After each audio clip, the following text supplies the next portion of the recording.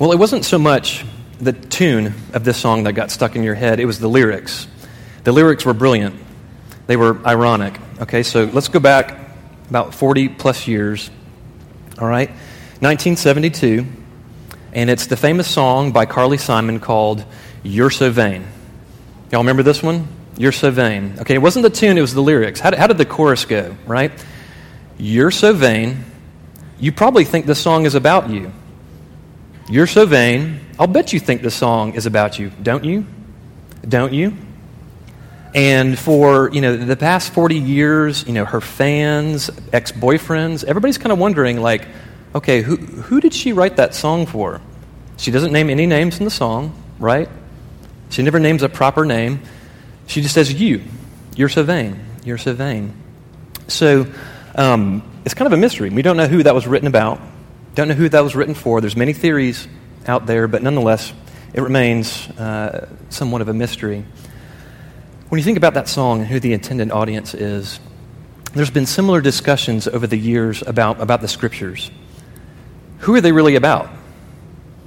And who are the Scriptures really written for? Now, we could spend 30 seconds, we could spend 30 minutes, we could spend 30 days talking about this one subject, this one question. Who are the Scriptures written for? And there have been countless theories suggested to you and suggested to me. I'm not going to go through them all, but let's play with two for a couple minutes. One, maybe you've heard this or a variation of it. The Scriptures are like God's love letter to His people, right? Maybe you've heard that one, a variation of it. And would we say, when you read Scriptures, there's definitely this sentiment of God's love for His people. It's there. But is that the main thing? Is that the primary focus? Maybe you've heard this one. The Scriptures are really just, a collection of really good teachings, really good lessons, really good morals.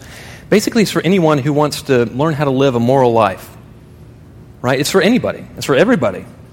That's who the Scriptures are for. Maybe you've heard that. And on the front end, we would say, absolutely, right? There's some truth to that. You read through the Old Testament, you read through the Ten Commandments, you read through the parables in the New Testament. Yeah. How are we to respond to God's grace? With moral living, with a changed life. But is that the main thing?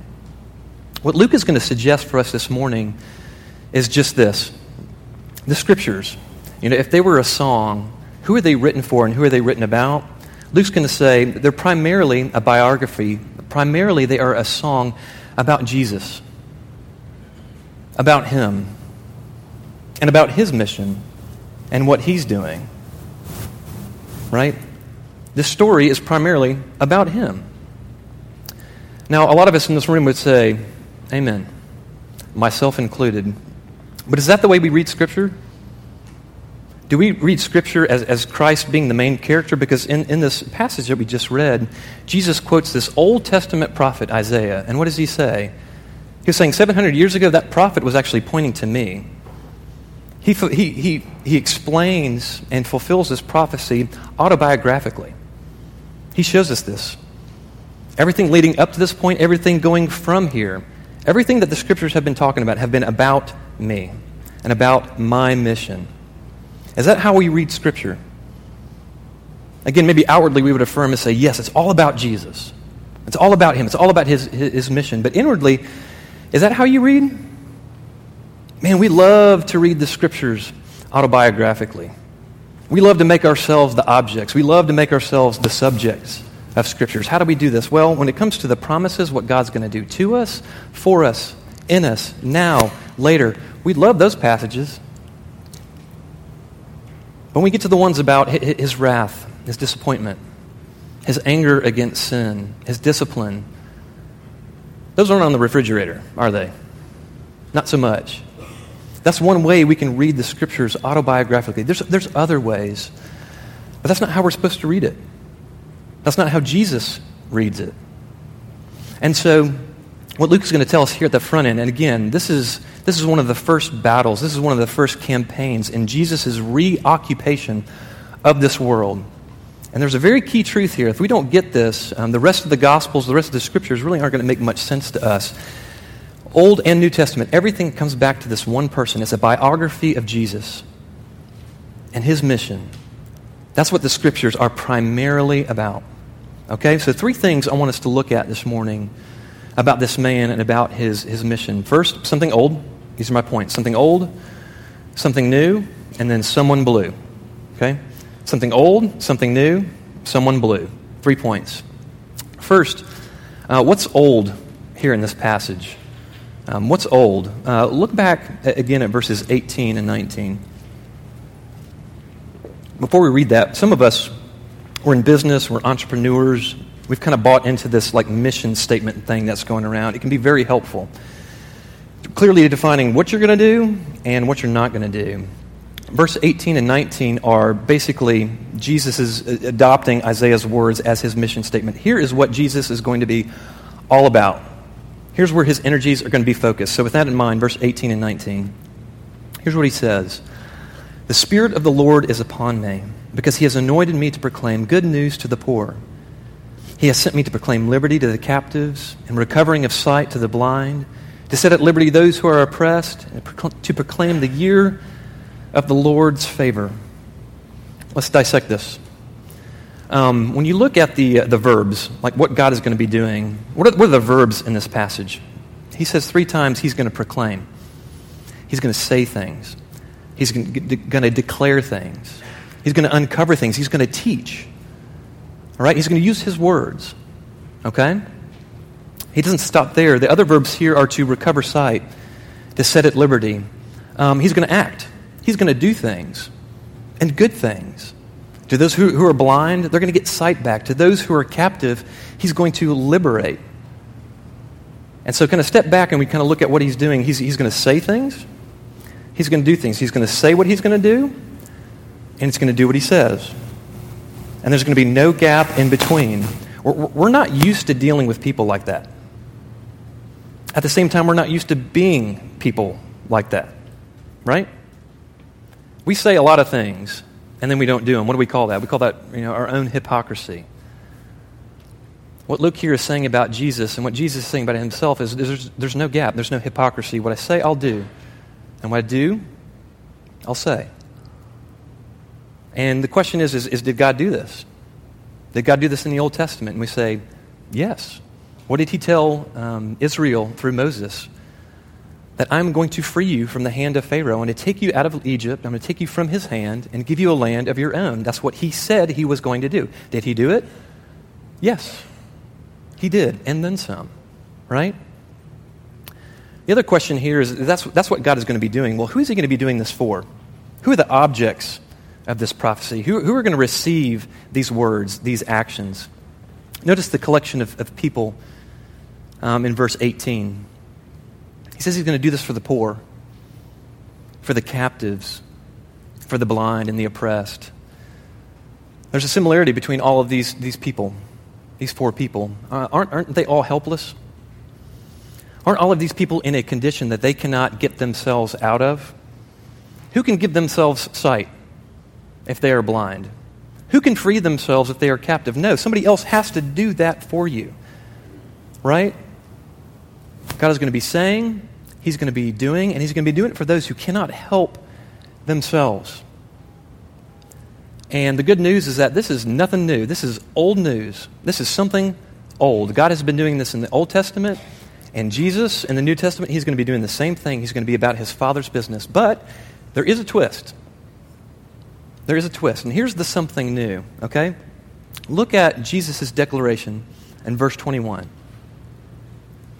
Right after he reads from the prophet Isaiah, he makes a statement in verse 21. And he began to say to them, today, this scripture has been fulfilled in your hearing. Now there's something odd. There's something funny about this comment. And maybe you've already picked up on it, but here it is. Imagine you're in the synagogue with Jesus as he is declaring, saying that he's going to be doing all of these things. When you think about the prophet Isaiah, and the context in which he gave this prophecy 700 years ago, where was Israel? Right? They were captive to the Assyrians, right? This foreign power.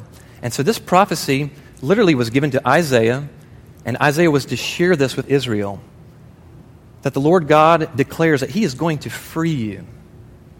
You will no longer be captives, right? And did God do that? He did. Absolutely.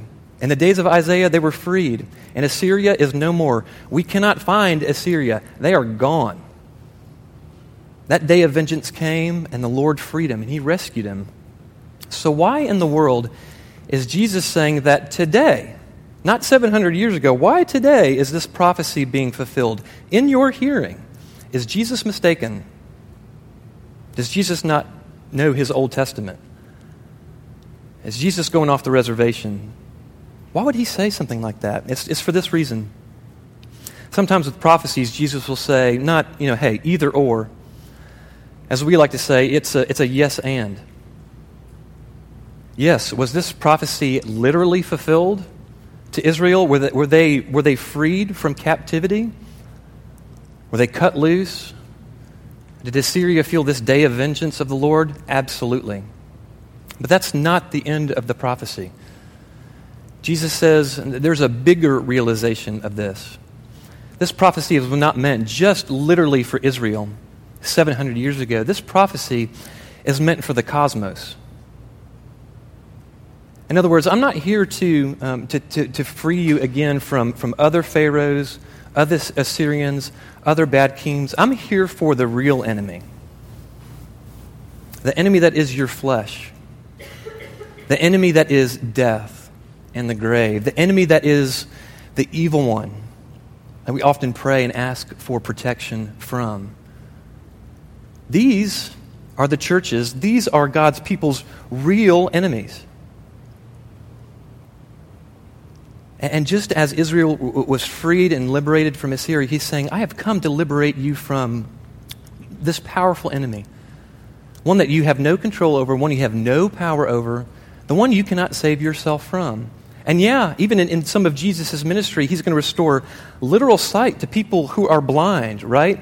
He spits in the dirt, makes mud, and he wipes it on their eyes and they can see. But he's also here to enlighten our very souls. He's going to let you see yourself as you truly are, which is a rebel, a sinner, a self-centered, entitled person. We show up this way. And he's going to give you a glimpse of his glory. He's going to enlighten your soul. He's going to give you a glimpse of that. He's going to let you see this world as it truly is, broken, but beautiful at times. And he's going to let you see what this world is going to become because he sits on the throne. Some are going to get literal sight, but all who believe in Jesus will be freed. All who believe in Jesus will have their eyes and their souls enlightened. They will receive spiritual sight. Maybe Isaiah knew this, maybe he didn't. Maybe Israel knew this, maybe not. But what you see here happening is this prophecy exploding, going cosmic, and being fulfilled in ways that maybe Israel had no clue that it was going to be fulfilled. Jesus' own words were, hey, I'm making all things new. Every little grain of sand, every little atom, all things are going to be made new. I'm reclaiming everything here. This is mine. Nothing left undone. The question is, well, how do we know this? How do we know that that's really what Jesus is trying to communicate in this passage? Something bigger than just, a temporal fulfillment. Well, think about this. Did Jesus ever walk into a prison, up to a jail cell, and actually free a prisoner or a captive? Do we have anywhere in the New Testament Jesus doing that? To the best of my knowledge, no. Jesus never does that. Do we have stories or instances where Jesus approaches an individual and this individual is captive to a demon, or this individual is enslaved to an addiction, and in a moment, just by the word of his power, they're freed? Do we have any stories about that in the New Testament? Loads, right? This kingdom that he's bringing is not just physical, it's spiritual. We have a greater enemy than Pharaoh, a greater enemy than Assyria, a greater enemy than Rome. That's ourselves, our own heart. That's the evil one. That's death. And he's saying, I've come to make all things new. It's done. It's cosmic. The question we beg ourselves at this point is, okay, that's all great news. Churched or unchurched, if things are being made new and going back to the way they're supposed to be, without pain, without suffering, without an evil one, without sin in our own heart, why are people so dadgum dialed up? Why in the world are they so mad at Jesus for declaring this? Why so angry? Why so blue? Well, let's consider this first. Notice where they start. Jesus makes this declaration in verse 21. Today, this scripture is being fulfilled in your hearing. How do they respond in verse 22? Look at it again with me. How do they respond? And all spoke well of him and marveled at the gracious words that were coming from his mouth. And they said, is this not Joseph's son? The question is why were they marveling? Why were these gracious words to them? It's because they were thinking temporally. They were reading this prophecy, reading Jesus' words autobiographically. This prophecy that Jesus is talking about, this prophecy is about us. He's going to free us, right? We're the subject of this prophecy, right? Because where is the church? Where is Israel right now? Are they not under the thumb of Rome, paying taxes to Caesar? They're not free. It's not the worst case scenario, but it's certainly not the best case scenario. And things are about to get really, really difficult for the church, right? And so they do what we all do. We come to the scriptures and think, man, these are all about us. God's going to free us out from underneath Rome. He's going to take care of Caesar. And maybe it's just going to be this Jesus guy. He's going to do it. And this sentiment is all through the Gospels. This is the expectation. God for the Jews. But just so that they're not confused, Jesus says, not only are you not the subject of this prophecy, you're not the object. You're not even in the equation. Here goes the bombshell. Here's why they get dialed up. What does he say? Look back at verses 25, 26, and 27. 2 Old Testament references. It says, but in truth I tell you, there were many widows in Israel in the days of Elijah, when the heavens were shut up 3 years and 6 months, and a great famine came over the land. And Elijah was sent to none of them, but only to Zarephath in the land of Sidon, to a woman who was a widow. And there were many lepers in Israel in the time of the prophet Elisha, and none of them was cleansed, but only Naaman the Syrian. Who is the who of this prophecy? Who is Jesus saying, hey, my efforts, my energies, where is my focus? Where am I going to point myself? Nothing new. To the same people that God had his focus and his attention on in the Old Testament, the captives, the blind, the lost. Who was this woman in the Old Testament, Zarephath, that was healed? She had 2 strikes on her. She was a woman and she was a widow. She was helpless. She could not help herself. And who was Naaman, right? Naaman was a leader in the army that was against Israel on a number of occasions. Okay, so Jesus was saying basically, I'm going back to the outcasts. I'm going to those who can't advocate for themselves. I'm going to your enemies. I'm not here to rescue you from underneath the thumb of Rome. I'm here to rescue Rome. I'm not here to bring you out from underneath Caesar. I'm here to save Caesars. It's not here in this text, but it's almost as if we're hearing Jesus say, have you forgotten yourself? Who was Abram before he was Abraham? Was he this moral, upright man, godly, looking for God? No, what do the scriptures tell us? He was from Ur of the Chaldeans. They worshiped the moon god, Nana, the Sumerian god, right? Spiritually, Abram was blind. Spiritually, Abram was dead. Spiritually, Abram was in the grave. Until what? Until God reached out, had mercy, and changed his heart. Jesus comes on the scene and says, hey, I'm not doing anything new. Same old business. Again, so why are they so upset? Why are they so dialed up? Is this just a miscommunication? No. We talked about this a couple weeks ago. Familiarity breeds contempt, right? Familiarity breeds contempt, but so does unfulfilled entitlement. You want to see somebody get mad? You want to see somebody get dialed up, full of wrath? You want to see somebody kill a messenger? Don't fulfill what they expect. Don't give them what they feel entitled to.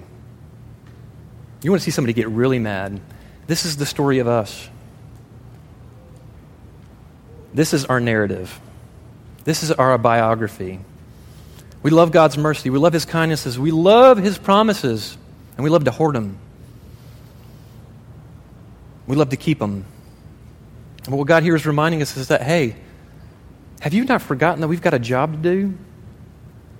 There's people who are still outside the church. There's still people who have not heard of this gospel, of this renewal. People who are blind, who can't see, who are captives. Jesus says, that's where I'm going.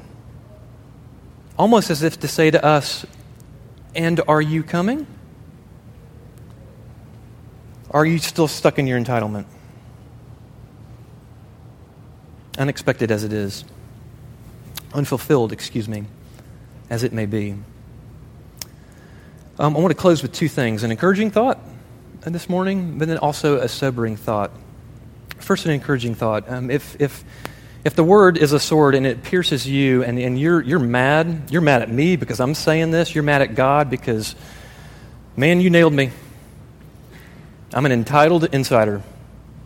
And there's very little in my life that kind of shows that I'm really on board with Jesus and what He's doing and His mission. It points to the opposite. That's me. That's why when I go to the Scriptures, I don't get much from them because I'm reading them autobiographically. That's why I'm so mad at God, and that's why I'm so mad at my enemies, is because He's giving them what I think they don't deserve. He's giving them what I feel like I deserve. What is God going to do with the entitled insider? I've printed for you in the bulletin the actual text from Isaiah 62, verses 1 through 2. Take a look at that for just a second. Jesus, when he's in the synagogue and when he unrolls the scroll, he gets to this part in Isaiah. He reads it, and Luke gives an account of it almost word for word, almost phrase for phrase. But something's left out in Luke chapter 4. Did you notice it? Something's left out. Look at Isaiah. Look at the second to last line. What does it say? It speaks about the day of vengeance of our God. Everything else is in Luke 4 but that.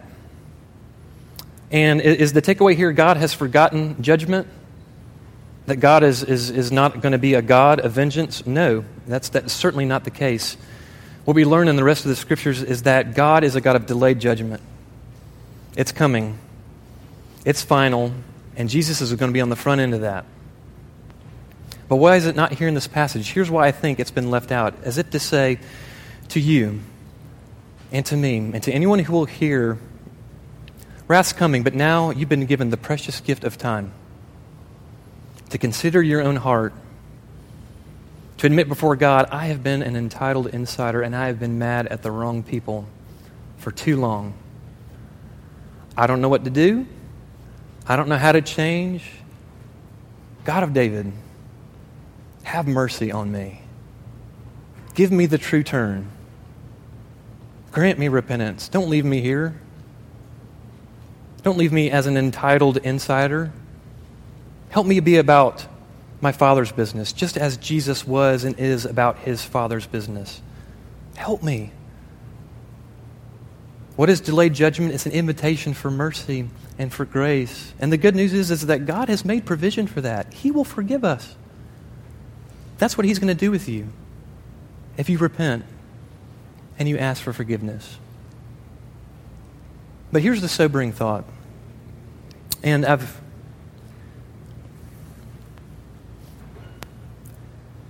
to some degree, I was reluctant to make this admonition this morning because of where we are and because of the climate. This admonition is often overused. Without being careful, it's used as a hammer. It's used as a scare tactic. It's used to manipulate people into decisions. So I almost didn't do it, but you don't hear Brian or Tim or I say this a lot, partly for that reason. But I want to say it this morning because I believe it's in the passage. And so, not from me, but from God Himself. Here's the sobering thought.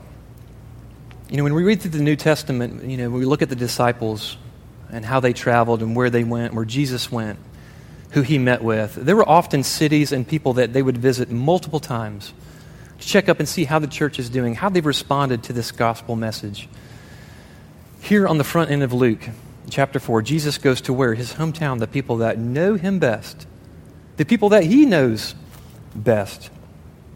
And as best as we can tell, nowhere else in the New Testament does Jesus ever go back to Nazareth. He never goes back. And what does that tell us? It tells us this: sometimes judgment is final. Sometimes in your wrath and self-entitlement, unfulfilled expectations, you're angry at God, and that means you're angry now at your enemies. You're not loving your enemies, you're angry with them, and you're keeping your distance. Sometimes his judgment's final. Sometimes the invitation to hear this great gospel, this gospel of mercy, that God doesn't want to be a cruel dictator. He wants to love you and rule you.